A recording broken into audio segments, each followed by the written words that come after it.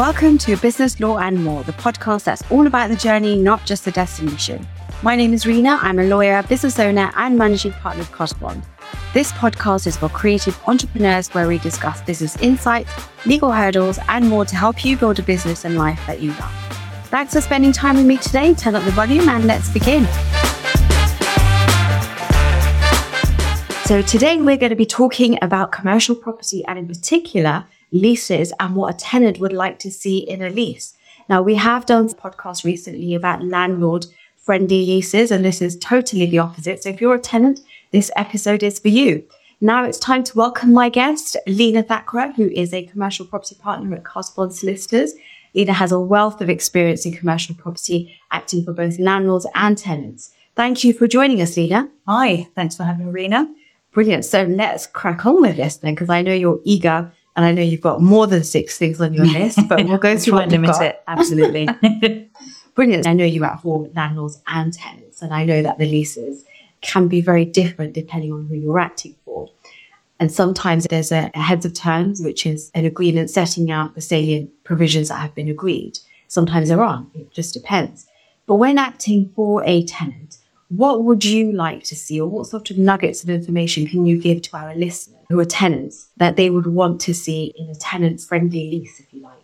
So as you touched on there, the salient terms would hopefully be set out quite nicely on the heads of terms, but these can be very detailed and these can be quite vague or non-existent, where it's terms that have been agreed directly between parties without agents involved. On one of our other podcasts, we looked at things that landlords would be looking for in a lease, and we touched on break clauses there. And I think conversely, from the tenant point of view, break clauses is an important provision that you'd want to see clearly set out in the lease, but you'd want it to be slightly more limited, if at all possible. So, for example, if there are conditions attached to the exercise of the break clause, then you'd want it limited to payment of the annual rent. You wouldn't want to see it drafted any wider to include insurance rent and service charge, primarily because they may not have set payment dates, whereas the annual rent is payable quarterly or monthly. So you just wouldn't want the tenant to have the risk of missing those payment dates or not knowing that they are due, or potentially even there being dispute over whether they're due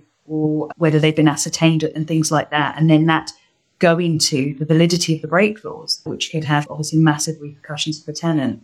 Can you have more than one break clause in a lease? I've seen it where there's one break, or a landlord break or a tenant break. But can you have multiple breaks in a lease? Yeah, no, good question. And absolutely, you can get rolling breaks where a break could be exercised at any point after a particular date, or you may have set break dates and they can be multiple in number. So you may have one on, I don't know, the 2nd, the 4th and the 6th anniversary. It's just absolutely dependent on what parties agree. But like I say, if there are multiple breaks in there, you just need to make sure that's properly documented, representing what the parties are seeking to agree. That's interesting, actually, yeah. And I suppose if the tenant is obtaining funding and the lender is taking a charge of the lease as well, provided it's a tenant break only, that might be seen favourable as opposed to a landlord break. Yes, absolutely, absolutely. From a tenant-friendly lease point of view, if that is a phrase, you definitely want to see tenant-only breaks in there because it's got the ability to, obviously, it's an exit strategy if required, and a landlord break opens up uncertainty. You don't know if it's a rolling landlord break. At any point, that landlord may serve that break notice. What if you just refit? What if you just built up amazing goodwill here, and the landlord then ultimately potentially cream off of that by serving the break notice and then increasing the rent to get somebody else in? Very interesting, actually. I never thought about all of that. So there's lots of commercial points around that as well. Yeah, definitely a hot topic. I think moving on, I think assignment and subletting, things like that are quite important for a tenant as well. They'd want the ability to assign. Again, I think to the break clause point in that it's an exit strategy if required. Subletting, so that's where the tenant remains on the hook under the lease, but it's sublet, it's interest, so it's got a tenant almost sitting under it. And from a tenant point of view, you'd want to see the ability to sublet whole and potentially sublet part if the property has the ability of potentially being kind of partitioned. So the tenant occupies half and then sublets the other half. And then that kind of provides a rental stream for some of it as well. So if there isn't an assignment provision in the lease, does that mean that the tenant can't assign? No, the opposite. If it's silent, right, then the tenant can assign and sublet. I see. Okay, that's really interesting. But you'd need to put something specific in there about whole or part. Yes. Unless, the lease specifically says that the tenant can only alienate or assign or sublet in accordance with these provisions, then it's drafted that way round. Okay. I think that is another topic in itself as well, Yep. isn't it? Yeah. We're going to have lots of spin-off topics from this podcast. Brilliant. What are the other things? So we talked about break, and we talked about the ability to assign and sublet whole and part. Yeah. So if you're taking a new lease, then essentially alterations as well, fitting out and things like that. Ideally, from a tenant point of view, the ability to carry out non-structural alterations without consent would be ideal. You can build in protective provisions, so you then provide the landlord with your as-built plans and specifications, etc., so they can see what you've done. But it just removes that extra obstacle and time element as well. So you just get on with the work and then let the landlord know what you've done. It's unusual to see the ability for tenants to carry out structural alterations in leases, especially obviously internal leases. If it's a longer lease and it's a lease of whole, then you do sometimes see the ability to carry out structural alterations, but for that you would more than likely require landlord consent. That's interesting as well. So that was number 3, about alterations with consent, whether structural or cosmetic or whatever they are, with consent and without consent. Another kind of big point, I think, for a tenant is whether the lease is inside or outside of the Act. This is a big topic, isn't it? How long we got, Lena? I know, no, absolutely. And it's always a big sticking point in kind of negotiations at heads of term stage as well, because from the tenant point of view, you're putting all of this money into this property, fitting it out, building a business. So it's quite nice to know that at the end of that term, whether that's 5 years or 10 years, you've got the ability to stay on and have that lease renewed. So that's where you'd want the lease to be inside the Act. And you've built up goodwill. You fitted out, you may have even refreshed in between. So it would be very disappointing to then, at the end of that 5 or 10 year term, for Mr. Landlord to say, bye-bye, you need to leave now.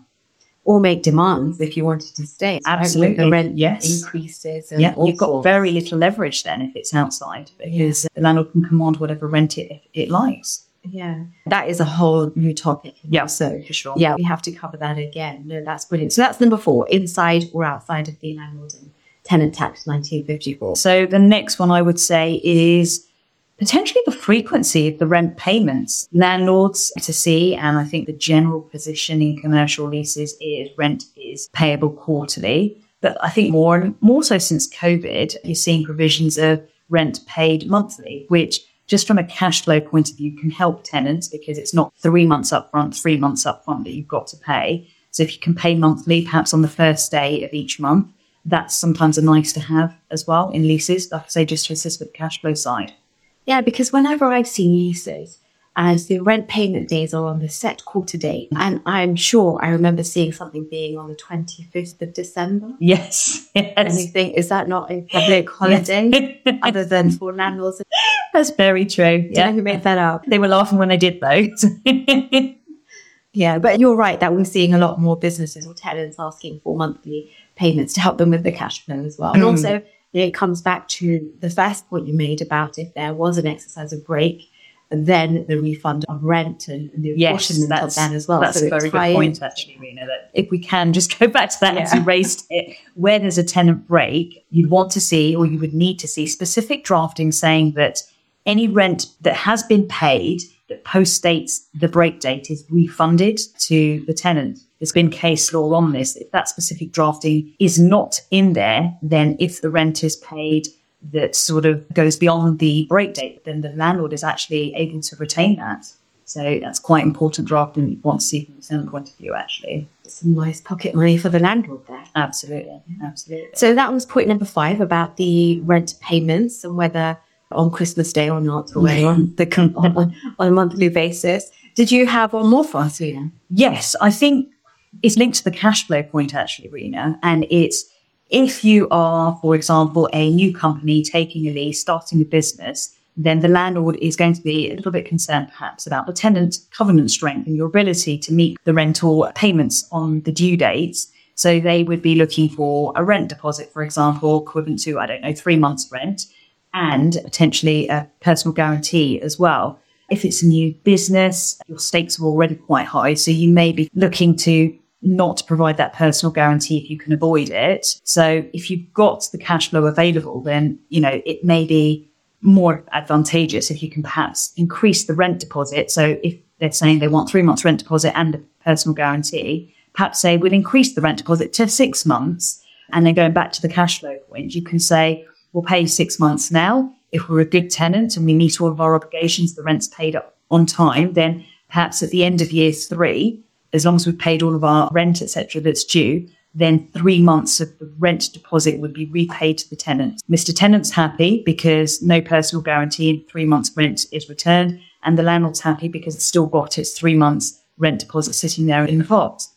So it's almost like an early release, isn't it? Early release absolutely. Mechanism of the rent deposit. And sometimes I've seen that where the landlord's asked for accounts of the tenant as well and said, if your accounts look like this, or if they're healthy, or whatever your profit is, or etc., then we will release some of the rent deposit back to you as well. Is that a thing? Yes, no, absolutely. So the early release mechanism that you just mentioned is often linked to almost a two-pronged test. One, you've been a good tenant, you've paid all of your rent, limb A, and then limb B, like you say, is that if you can show that your profits exceed a certain amount, and the normal amount is 3 times the annual rent, and they would be looking at the audited accounts and EBITDA and things like that. So as long as you hit those targets, then you'd get the money back.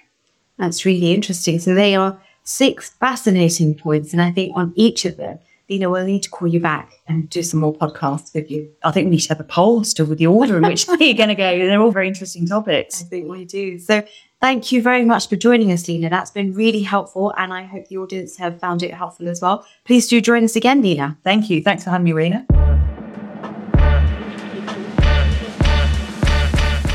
Thanks for listening to Business Law and More, a Carter Bond podcast. Before we go, if you enjoyed the podcast, please follow and subscribe to the show, share the podcast or tell a friend about it, leave us a review, and stay tuned for more next week.